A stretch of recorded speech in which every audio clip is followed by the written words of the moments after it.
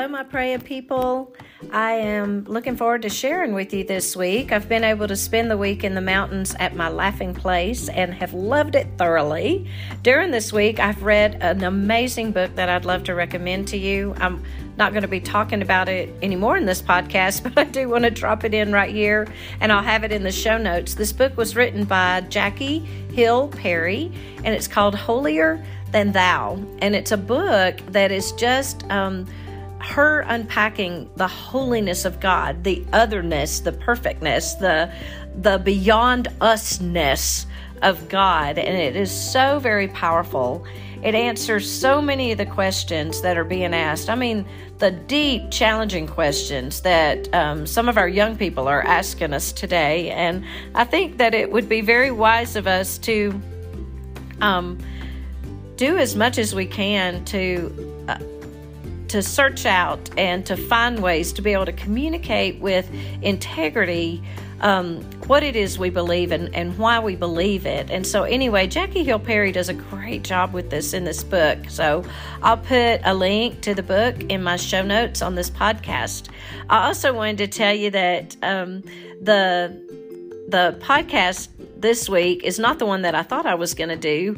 Instead, over dinner, my daughter, Michael, started texting me, and she was urging me to be encouraged. Really, she was trying to encourage me. And I'm going to talk a whole lot in this podcast about that text exchange with Michael and really just kind of share that with you. So I hope this is encouraging. This particular podcast is especially for those parents who are parenting children who are deconstructing their faith.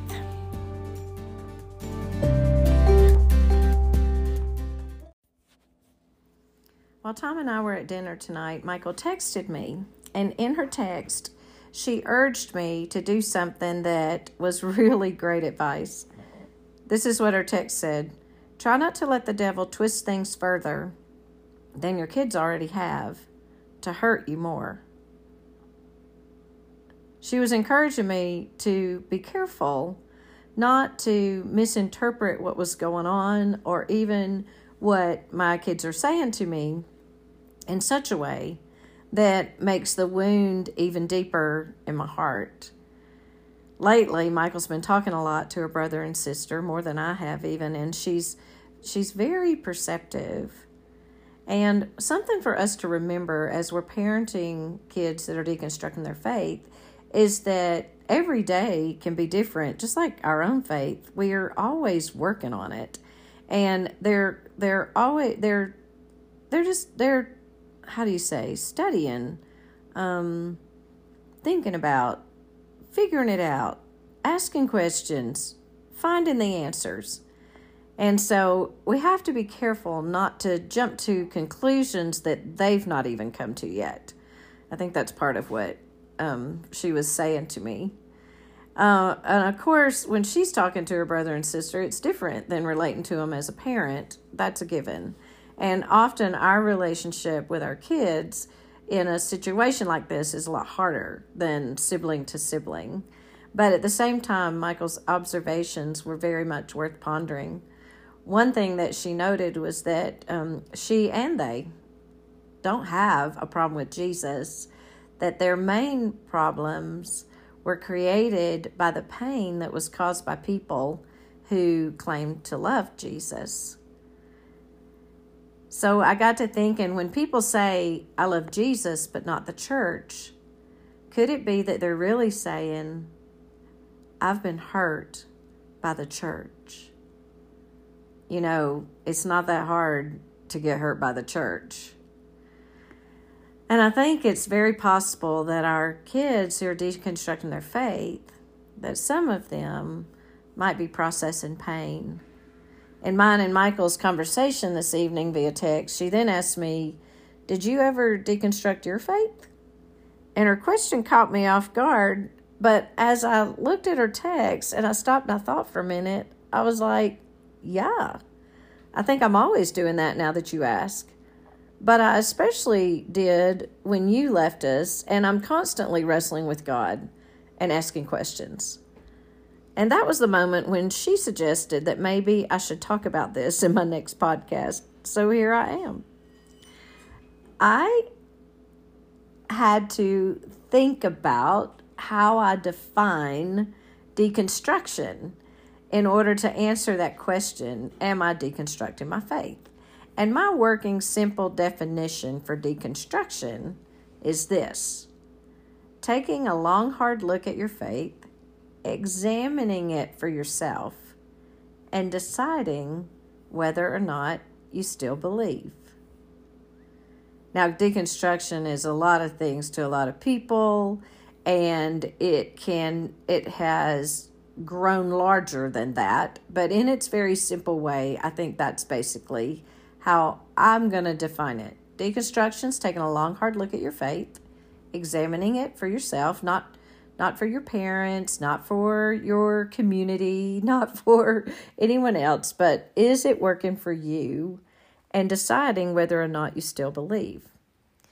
Now, some people have defined deconstruction as an opportunity for you to take a look at it and decide if what is true is true. And I have a hard time with definitions like that because things either are or they are not true. Something that's true will not be true next time or be false next time. Truth is truth. And so just the fact that you're examining truth to see if it's true makes it no longer true. That makes it a subjective idea or opinion. Listen to these two definitions that I found on deconstructing, or the word deconstruction. Depending on what circles you run in, the word deconstruction may be terrifying, trendy, or a complete mystery. In evangelical and fundamental Christian circles, deconstruction is coming to be viewed as an attack on Christianity itself, and therefore is something to be carefully controlled, if not condemned altogether. Let me stop right there in that definition and say that this was my first knee-jerk reaction when my kids started talking about and questioning their faith at an alarming, well, just me using that word alarming tells you, when they started doing it in such a way that it was way outside what I was comfortable with, my knee-jerk reaction was to be alarmed, and it was to view it kind of as an attack. And it was hard not to feel like it's a personal attack because our faith is so personal to us. But it also caused me to want to begin to maneuver and control, like to try to control this, which I felt like was getting out of control. So very much in the way that this particular website is defining deconstruction was my first entry into how I felt about it. And so I'm going to read that again. Depending on what circles you run in, the word deconstruction may be terrifying. In evangelical and fundamental circles, deconstruction is coming to be viewed as an attack on Christianity itself, and therefore is something to be carefully controlled, if not condemned altogether. And one thing I really haven't done is condemn it, because how can you condemn what your kids are pursuing and they're trying to find answers? And so to condemn is counterproductive, in my opinion. Anyway, this definition goes on to say, in progressive or non-institutionalized Christian circles, faith deconstruction is almost an unspoken litmus test for whether someone is actually a Christian. If you haven't deconstructed, then do you even love God? Now, I have to say that I have heard of people that have been in situations like that, where if you're not asking the hard questions, then you're not really thinking. If you're not willing to challenge the traditions, then you're not your own person. And you're kind of belittled if you happen to just simply have childlike faith and believe. And that too, I have a problem with. Because of that, even I feel like also people are patted on the back and applauded for being courageous if they choose to not only deconstruct their faith but deconvert altogether. And that to me is a very sad thing. But anyway, this definition goes on to say that happens, and then it talks about, in other circles, the word, it's never mentioned, it's never used. People don't even understand what it means. But then they go on to actually define deconstruction, the faith deconstruction defined. A relatively new idea that arose out of the world of textual criticism, the word deconstruction takes on different meanings depending on the field in which it's being used.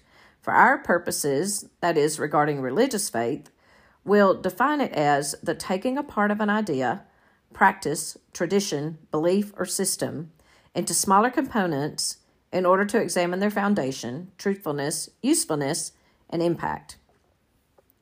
So there you have a definition of faith deconstruction that I found online. And another one is this. This one comes from a very conservative Christian website. And here's what it says. Deconstruction is the heading most recently applied to the process of questioning, doubting, and ultimately rejecting aspects of Christian faith. Now, I want to stop right there because I disagree with that definition to the degree that it says that's processing, questioning, doubting, and ultimately rejecting aspects of Christian faith. I think a better definition of deconstruction, like the one that I suggested, is the process of questioning, doubting. And that whole ultimately rejecting, maybe so. I think I would use the word deconversion for that, not deconstruction. Anyway, the definition goes on. This is an application of deconstructionism, an approach that claims to disassemble beliefs or ideas while assuming their meanings are inherently subjective. Now, that goes back to what I was saying before about truth. If you're trying to decide whether truth is true, then you've ceased to deal with truth, and instead you're dealing with a subjective opinion or an idea or a belief. But if truth is truth, it just is, whether you believe it or not. Truth is not subjective. So anyway, this goes on to say that it's an application of deconstructionism, an approach that claims to disassemble beliefs or ideas while assuming their meanings are inherently subjective. Both the trend and its title reflect backlash against the unfortunate habit within some religious circles to downplay deep questions and ignore those who hold them. I want to pause right here and confess that when I read this sentence, I thought about so many times when my daughter would come to me. I remembered about the 7th or 8th, 9th grades at church, and she would say, "Why do I have to go to Sunday school?" And I was like, well, because that's where, you have community with other believers and you're growing in your faith. She said, we just keep talking about the same thing that we have been talking about for years. The Bible stories are the same thing over and over and over again. And I remember being troubled by that because I thought, we should be challenging. I mean, when I jump into the Bible, I'm still challenged. I'm learning new things all the time. I'm digging deeper. All these things. But anyway, I also remembered about that time in her life that her teachers would come to me and be like, oh no, I have Kaylee in my class this year. She's going to ask questions that I won't be able to answer.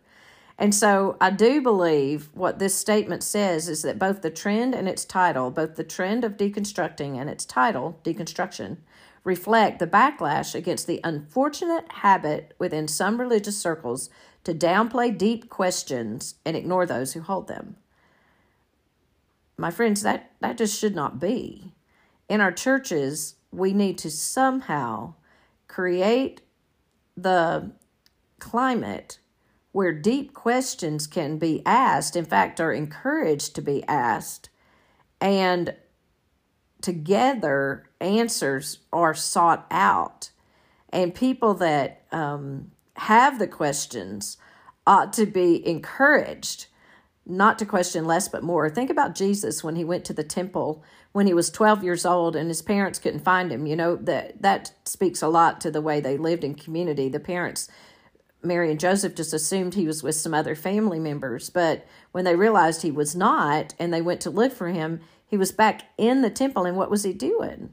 He was baffling the teachers of the day by asking deep questions, to ponder, to think, to ask, to wrestle with. To dig deep is not a bad thing. It's a good thing. And somehow in our churches, we need to cultivate that more, not less. Anyway, this definition goes on to say, to openly investigate the nuances of belief, even changing one's convictions, is a biblical concept. In practice, though, deconstruction almost always acts as a polite cover for demolition. Modern deconstruction usually means replacing uncomfortable tenets with culturally or personally popular ideas. And I have to agree with this because in our increasingly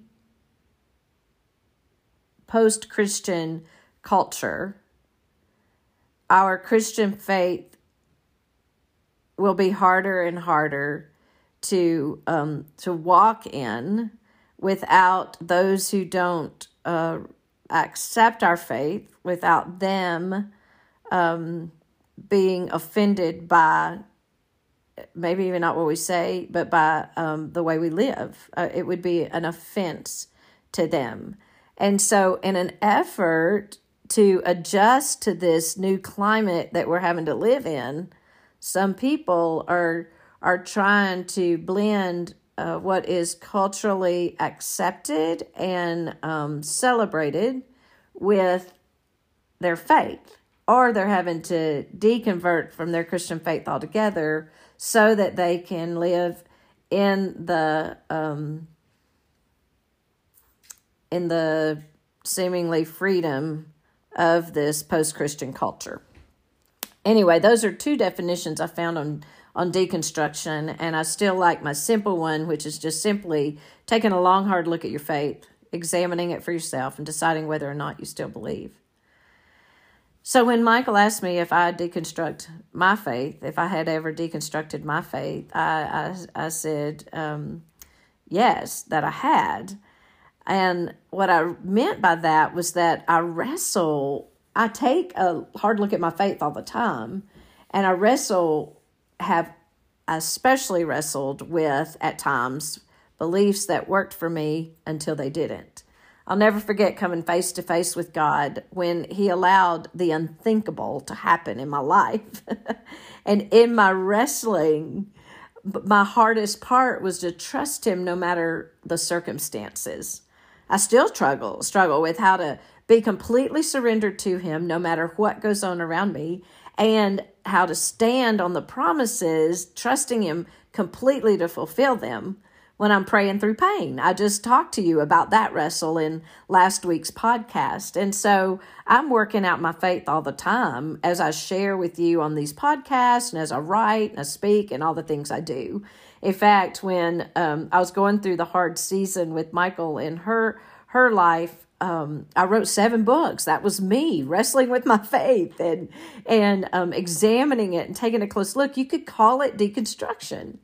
So to wrestle with your faith and to ask hard questions and to face faith challenges head on is to work out your salvation with fear and trembling.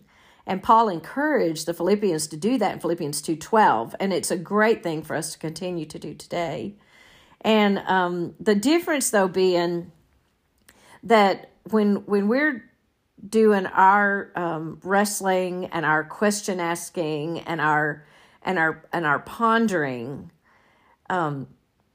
a major difference in my life right now at my age, which Michael admitted was very much different than life at their age, is that I see the Bible as authority in my life, and most of my wrestling is wrestling to understand what it's saying and to believe it so that I can walk in obedience to God's word. But when push comes to shove, I choose to yield to what the Bible says, and I choose to come under the authority of God in my life. And there's a difference in this kind of wrestling that ultimately grows our intimacy with God, and the kind of wrestling that challenges God's right or God's existence or God's goodness or anything about Him, and coming to the conclusion that He doesn't deserve to be Lord at all, or that are coming to the belief that you were duped into trusting Him at all, or thinking that somehow to let God be Lord is going to strip away and make you lesser than who you are. So that kind of wrestling is very different. It's an untangling yourself from God. And so to the degree that deconstruction has its ultimate goal to be untangled from God, I have to confess I've not done that. But if deconstruction is just taking a hard look at what I think I believe and how it's working out in my life, and how does this compare to who God is and who is God anyway, then I have done that, if that makes sense.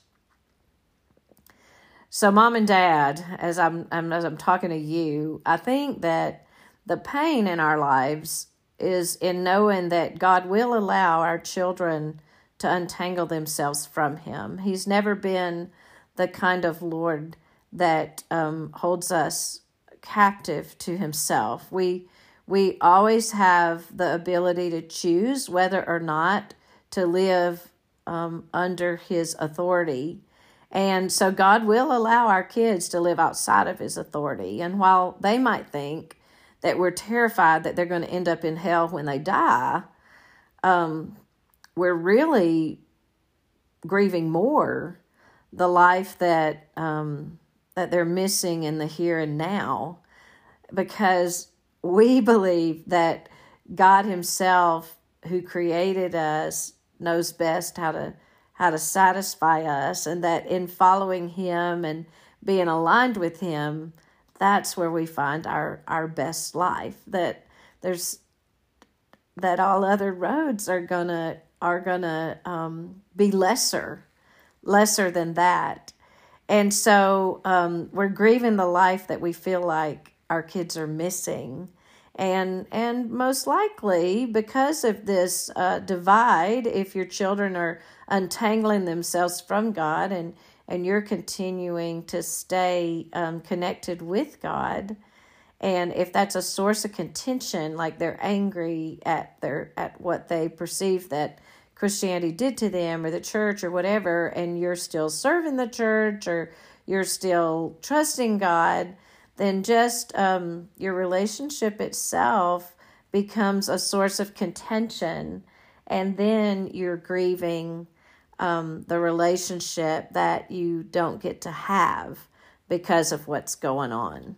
So we grieve this pain, the pain of loss, the pain that might come into their lives. Like we just don't like to hurt. Bottom line is. And so I didn't say all that to Michael, but I was trying to explain some of it. And when I started talking about pain, she reminded me in her text that life without pain is life without growth. Now, how does my kid know that? And preaching it back to her mama. She went on to remind me, and I'm going to read the text, that to be a parent who desperately hopes that their child feels no pain is to also hope that they never know the true faith, true power, true love, true triumph, true independence, true need for God. Because life without pain is nothing. Oh my goodness. Think about that, my friends. Look at all that pain can produce. True faith, true power, true love, true triumph, true independence, true need for God. Come to think of it, like she said, life without pain is nothing. She went on to say, she was on a roll. Even our body aches when we exercise, and we do it all over again, tearing and ripping our muscles because they will come back stronger. Pain is growth. It's literally just that. So I guess my word for you in this podcast, my praying parents, is an encouragement to decide right here and right now that we are willing to trust God with the pain our children might experience in their lives. Because we're going to believe, Lord, that it's through pain that we develop faith, that we understand power, that we truly love, that we experience triumph, that we get to know who we are and who you are and how we relate with each other. So let's, parents, not be afraid of the pain. Instead, let's pray for the pain that produces the very best that God has for our children. And hang in there. And let me leave you with Michael's final statement on her texting. If you don't know pain, you can't know pure joy.